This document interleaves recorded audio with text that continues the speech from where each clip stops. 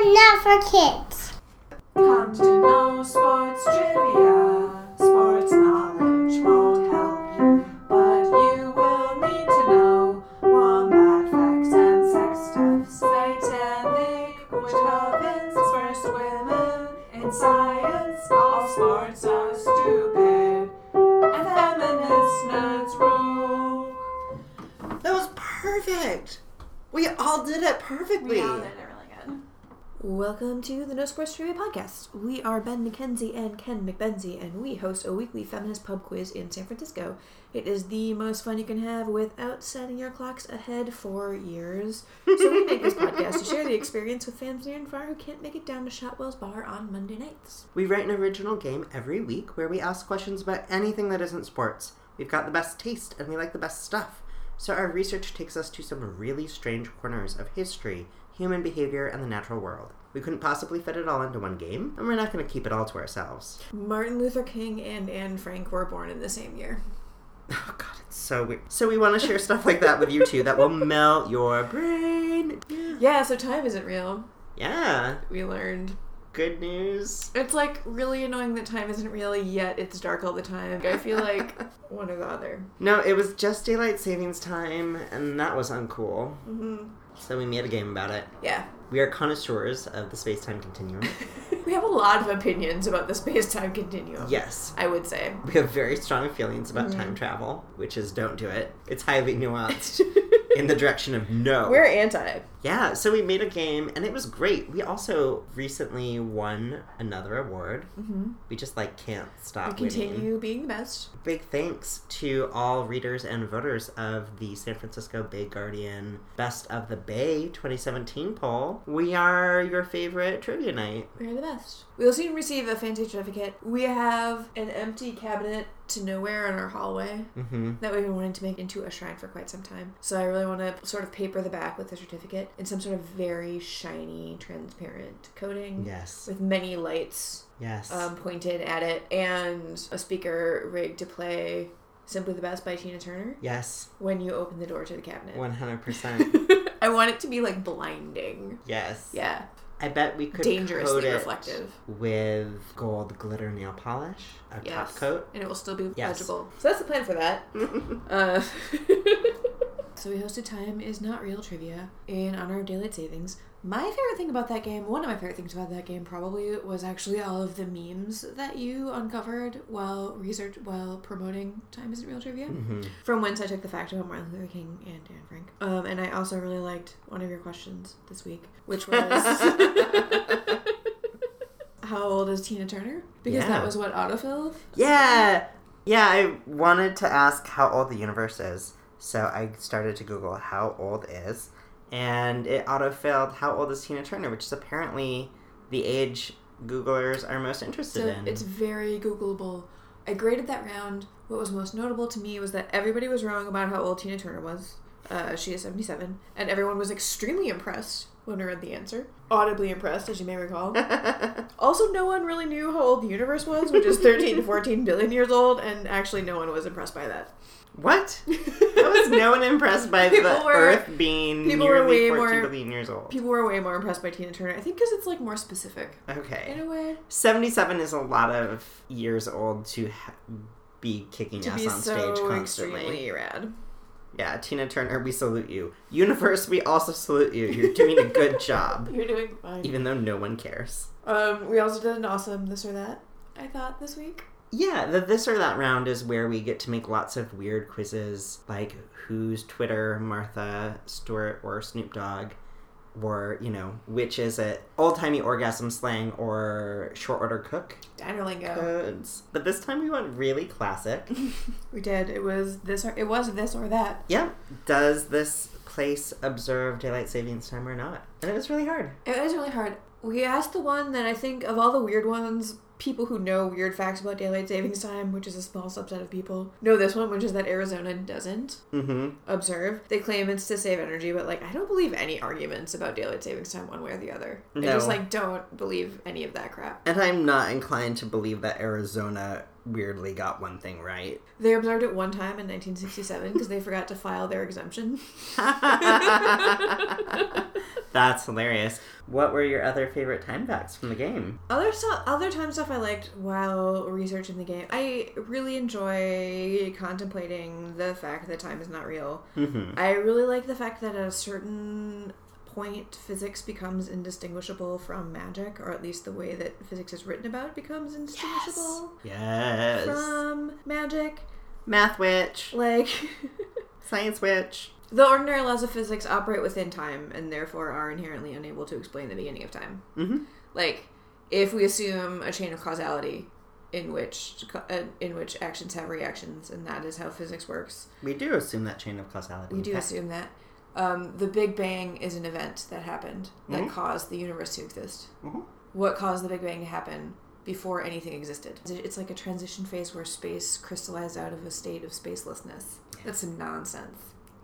Yeah, but also physics, I guess. And there are really delicious memes about how time doesn't exist, and I recommend you Google all of them. Yeah, it's super fun. And also, like, time doesn't exist, and time and distance are super related, and it turns out that distance might not exist. Like, even Einstein talks about a thing called, quote unquote, I love this thing, spooky action at a distance. Whoa! Which, like... Name of my sex tape. Right, like, we're talking about physics, like, physical actions for a really long time, and still, I guess, classical physics you can think of as being basically trying to boil everything that ever happens down to collisions, even if those collisions are between, like, electrons or particles, except at a certain point that just falls apart. Like, you can't explain gravity. Like, no two objects physically interact in a way that would explain gravitation. So time's not real, and also distance isn't real, and also nothing probably is real. Indeed. Yeah. But our guest is real. Yeah! Our guest is real. Our guest is amazing. Our incredible friend Claire is an ASL interpreter who specializes in providing interpretive services for healthcare patients. And that is a fucking rad job. Yeah, we had a super awesome time talking to Claire in Portland, and now you're going to have a super awesome time listening to us talk to Claire in Portland. Let's hear from Claire. Woo, Claire! Hello, Trivios. You are in Portland with Ben and Ken, where we are sorting each other into our Hogwarts houses by alcohol type and playing trivia with Claire Alexander. Hello. An ASL interpreter specializing in mental health. Yes. Hello. Thanks for having me. Thank you for being here, Claire. Yay. Which Hogwarts houses are we in? So when I do this traditionally at my geeky science fiction convention that I attend that I love, I would have a sorting hat with air quotes around it because it's actually a Crown Royal bag. Yes. You would pull something out and you wouldn't get to see the color of it, and I would give you a shot that you would have to do, and we have non-alcoholic versions for the non-drinkers, but you'd have to do a shot, and then whatever base liquor you tasted in the drink, that would sort you into your house. So it has been predetermined based on your destiny, based on what you chose. So you take a shot, and then what do you taste? Vodka. Then you would be in Huffle-faced, which is the catch-all. If you tasted gin, you would be in Ginfindor. If you tasted tequila, you would be in Ravencula. And if you tasted a rum-based drink, you'd be in Slytherum. It's like a pun-based liquor system. Yes. Like my life is like a pun-based liquor system. Fantastic. Done. Wow. Well, now that we have concluded your interview, shall we begin your interview? Sure. Let's talk about your day job.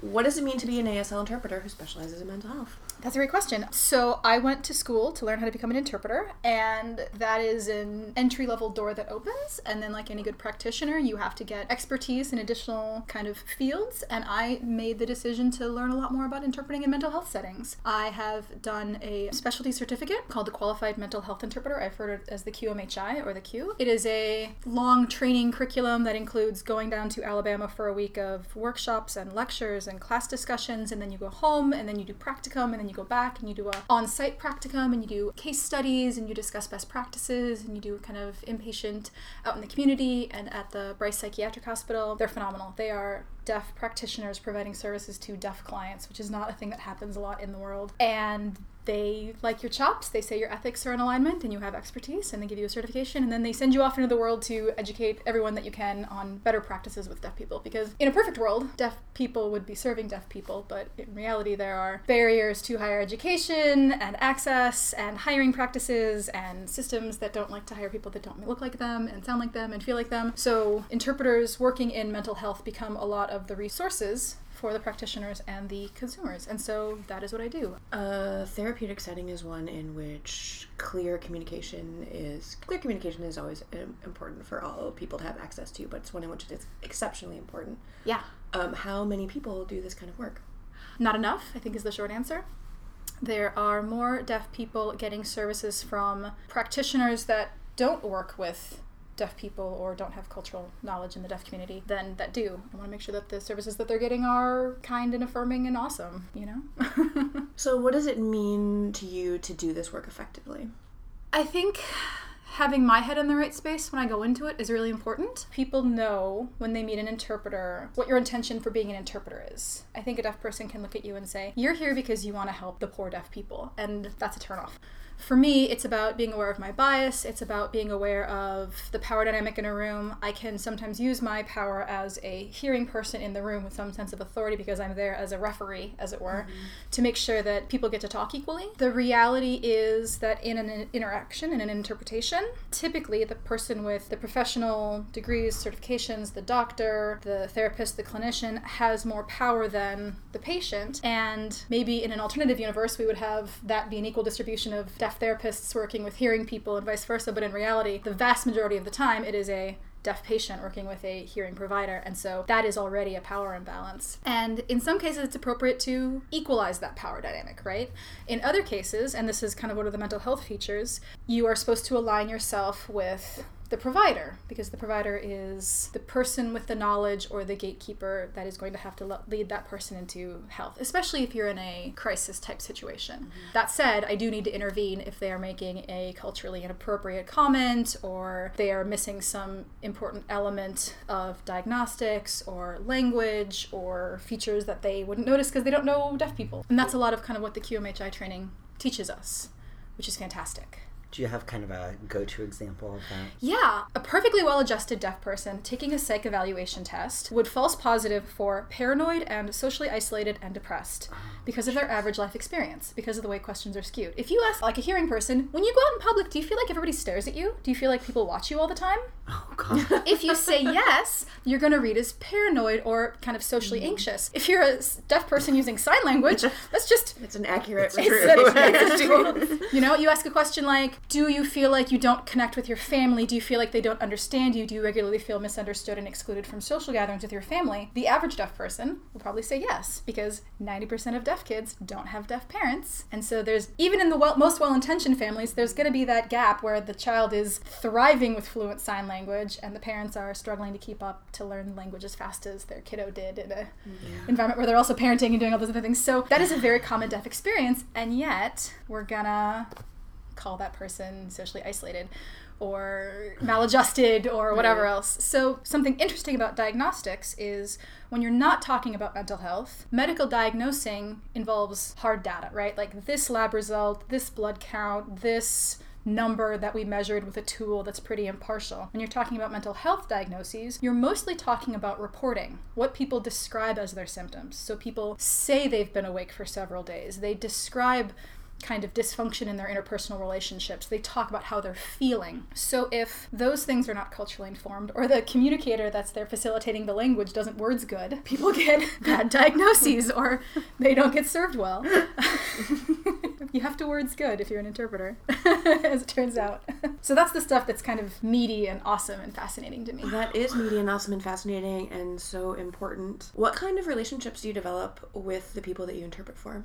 I try to have, on a one-off interaction, I try to have a really loving and dignified encounter, and I want them to feel like whatever barriers they have to their success or their process aren't put in place by me, right? I don't assume that any given interaction is going to be successful because people aren't ready to hear hard information, or they're having a bad day, or it sucks to get a bad diagnosis, and that's not mine to own. But I'm not going to be the reason why they couldn't have access to something that they were ready for. If I work with people over time, like more than just a one-off appointment where I'm in a doctor's office for 2 hours. I want them to feel like they can trust me. I want them to feel like I am there to help them be successful, and that on some level there's going to be empowerment. They're going to feel like they get to do more than just survive that interaction. They can actually enjoy it, or they can have a positive relationship with that therapist, that doctor. They can get a thing that they need.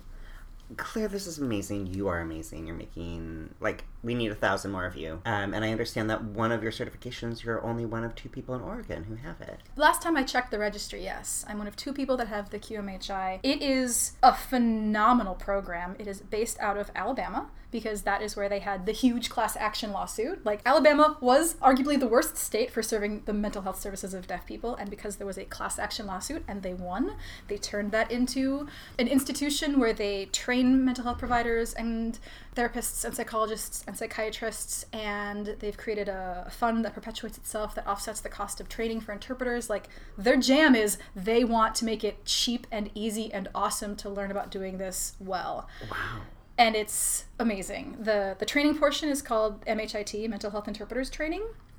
You can do MHIT, and then you can follow up with the certification, which is more applicable to, say, interpreters working in the field. But the MHIT training is really not limited to interpreters. There are pharmacologists and psychologists and psychiatrists and counselors and social workers that just have deaf people in their caseload that want to know more about this stuff, and they will go down there, and it is dirt cheap on purpose, because they want this information to get out. They want it accessible. They want it shared.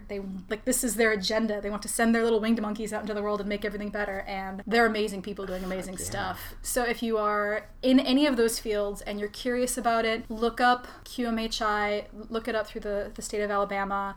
Steve Hammerdinger is the psychologist, right? Hammerdinger. He's amazing.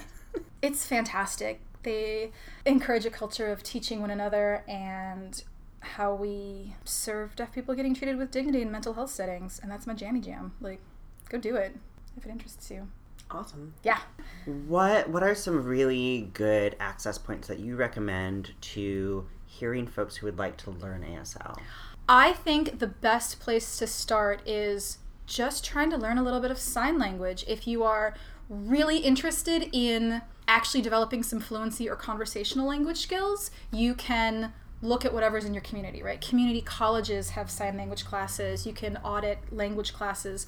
The problem of hearing parents suddenly having a deaf child and needing to, like, bone up on their sign language fast is a very common problem. So when you start looking into local community ed after hours classes, there's actually a lot of little sign language classes kind of everywhere to serve exactly that purpose. Right. That said, some of them are prioritized, understandably, for deaf people and family members, but you can find ASL classes everywhere. One of the other things I love to offer people if they don't have the time commitment or the money commitment to just go to a class is there are some phenomenal resources that deaf people are making, and they literally make it the easiest thing in the universe for you to just start passively getting exposed to more deaf culture content. There is this wonderful fellow recognized there was a real lack of timely, unbiased, awesome news information for deaf people, so he just started doing it himself. It's called The Daily Moth.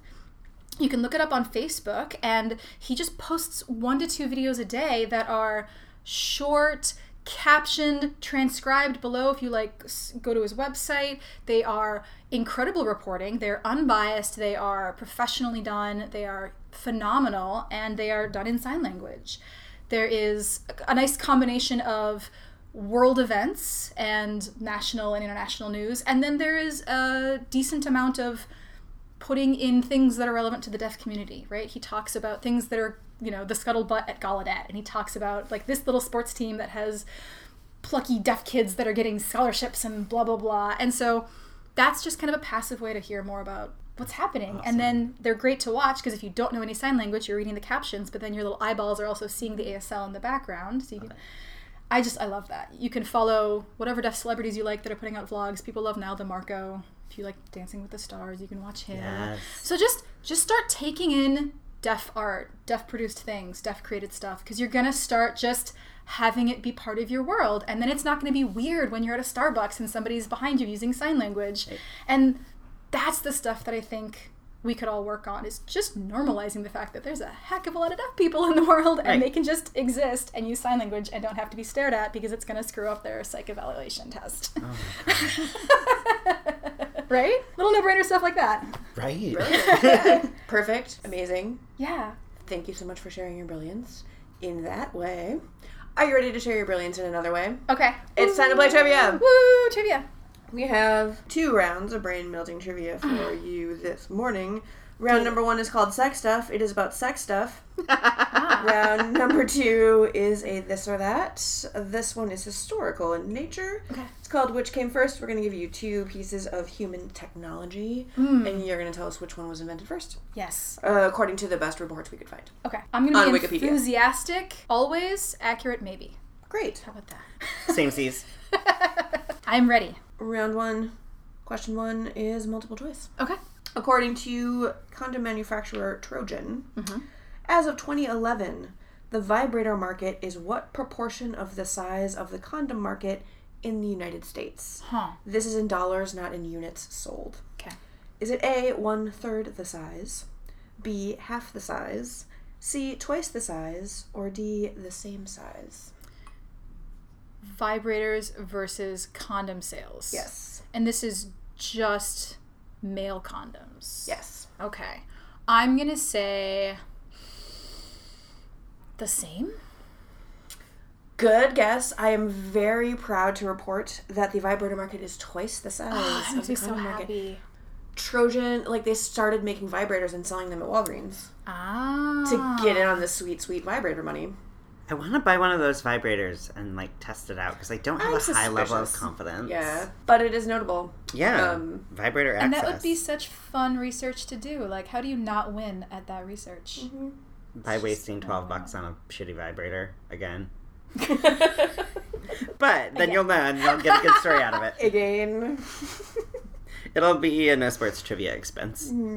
Well, I was giving a practical answer, but I am happy to be proven wrong that there are more. It is delightful. How lovely. Yes. Moving on. An island country has the highest rate of vibrator ownership at 48%. Which country is that? An island country. Somewhere sexy. Yeah. Clearly. How about this hint? It is not tropical. Scotland? New Zealand. Yeah. Yes! Good job, Kiwis. I lived there for a year. You did? Where? When I was Did you notice 12. that everyone had a vibrator? I was 12, so I didn't. yes. But yes. I think in my heart I knew that was true. I think I also guessed Scotland first because I also have a friend that lives there, and she's a fantastically sexy human being, and that just made sense in my worldview. Also, I really like Outlander, so. Yeah. Cool. I feel like Scotland owns more vibrators because of Outlander. I feel like the world owns more vibrators because of Outlander. Doing good work. Moving on. Number 3. Okay. You can clean silicone dildos by boiling them in water. Of course. For 2 points, please tell us the boiling point of water in Fahrenheit and in centigrade. 212. And, what is it, 100? Yeah. Nice. In the metric system, it's always the most obvious answer. Yeah. 100 and It's 0. 110 or 100. I had to think about that because I generally just throw it in the dishwasher. Yeah, that's a legit choice. I'm like, boiling it, it's a pot and a thing. Some people don't have dishwashers. That's true. You did great at that round, as I knew you would. And now it is time for a little history magic. Okay. This, I think, is a hard round. Oh dear. We're going to tell you 2 inventions, and you're going to tell us which came first. Keep in mind, we did our best. Don't write in if we're wrong or if you think we're wrong. Wikipedia thinks we're right. So, question 1. Which came first? Eyeglasses or parachutes? Eyeglasses. Eyeglasses, you're totally right. Would you like to guess the century? No. But, I mean, they've had optics and they've had lenses for quite a while, so I wouldn't be surprised if it's earlier than people think. Yeah.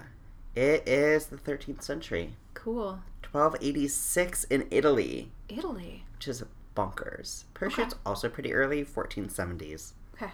Also in Italy. Italy was good at stuff. They're Yeah. doing a lot of physics. Yeah. Number 2, algebra or the canon? Algebra. Algebra. Of course, 9th century Syria. Yeah, because math. You need the math to do the projectiles and the explosions, right? You're so good at this game. Yay! All right, musical notation or an alphabet. Or the what alphabet? Musical notation or an alphabet, the first alphabet we know of. So alphabet talks about written form. Musical notation talks about written form. Hmm? I would have to imagine that it was more fundamental to document language than music, although in my heart I want it to be music first. But I'm going to guess it was language first.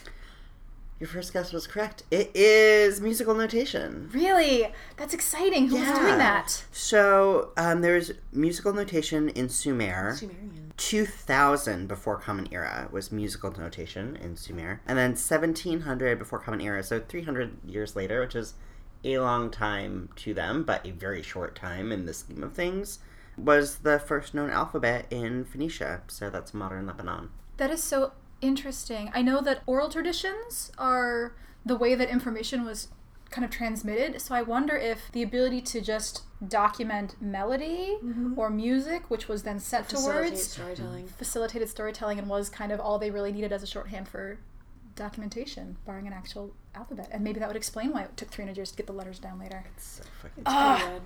Language is cool. right. Good job, Samaria. Number 10 points to your house. 4. Fake teeth or mirrors? Man.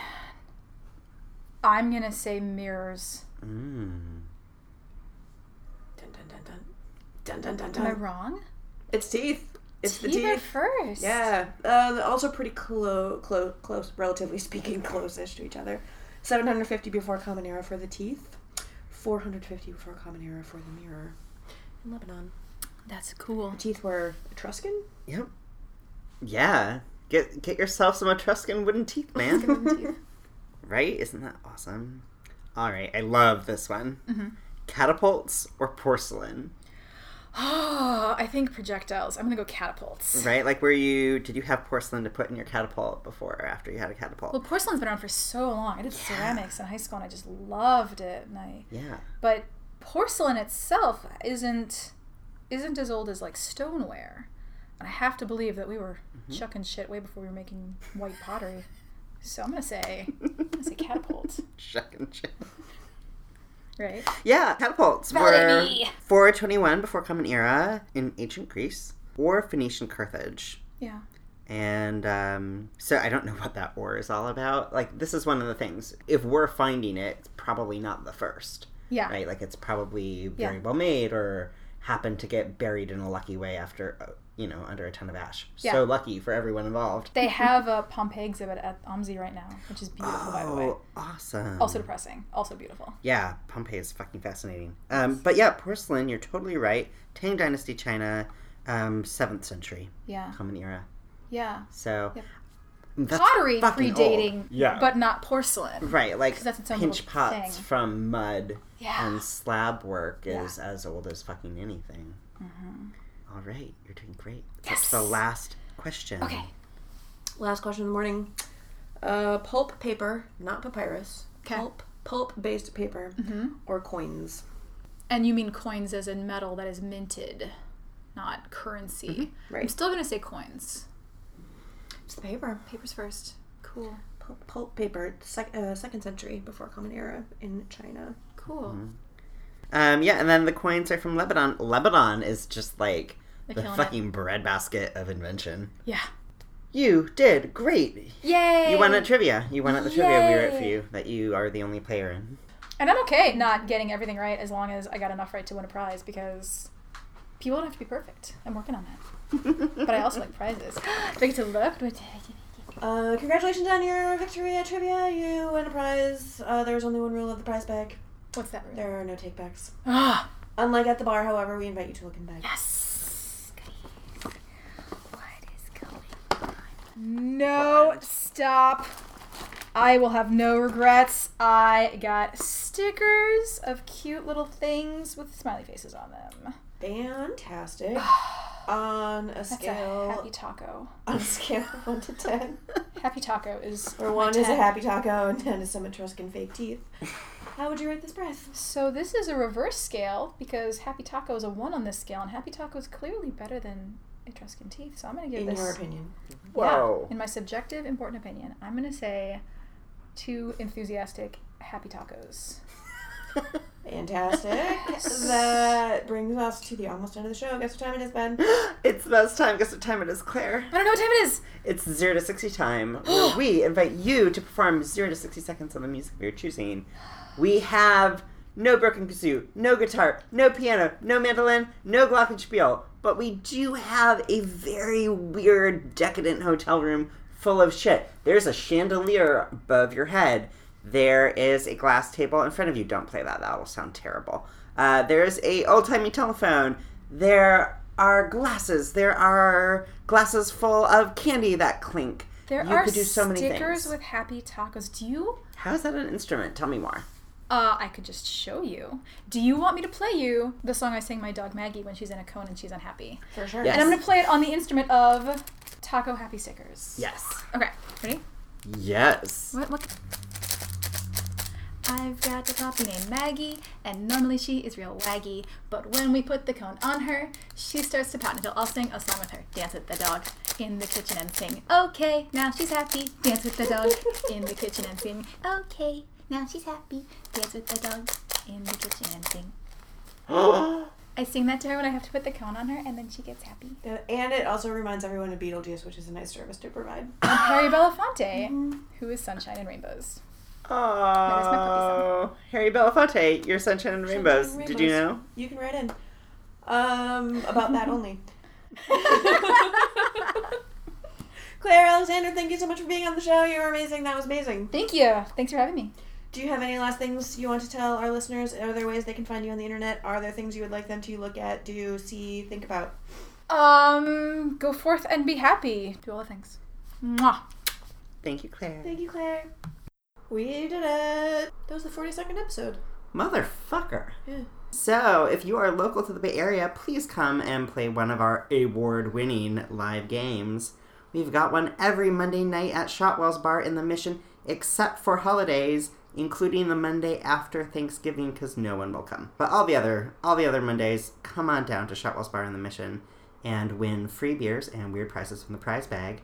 You can also come to Queer Sex Trivia every third Thursday at the Stud in Soma. We've got amazing prizes donated by Good Vibrations, and November 16th is the next Queer Sex Trivia game at the Stud. It's going to be about porn. We've got to have a theme. Porn is a very good theme. It's the Porno Pub Quiz. Yep. It's so alliterative and great. Come to the Porno Pub Quiz and win a literal bag of dicks. They vibrate. In the meantime, please, please, please give us 5 stars on iTunes, subscribe to this here podcast, and find us on all the social medias. We are Bear and Dinosaur, but we do our best. Typing is so hard. I only have 3 toes or fingers. I'm not sure what to call them. Follow us to see photos of the drawing rounds from the pub quiz, pictures of the winners, and tons of other good stuff. You can find us at nosportstrivia.com and at nosportstrivia on Instagram, Facebook, and Twitter. No sports ever. Feminism forever. No sports trivia room.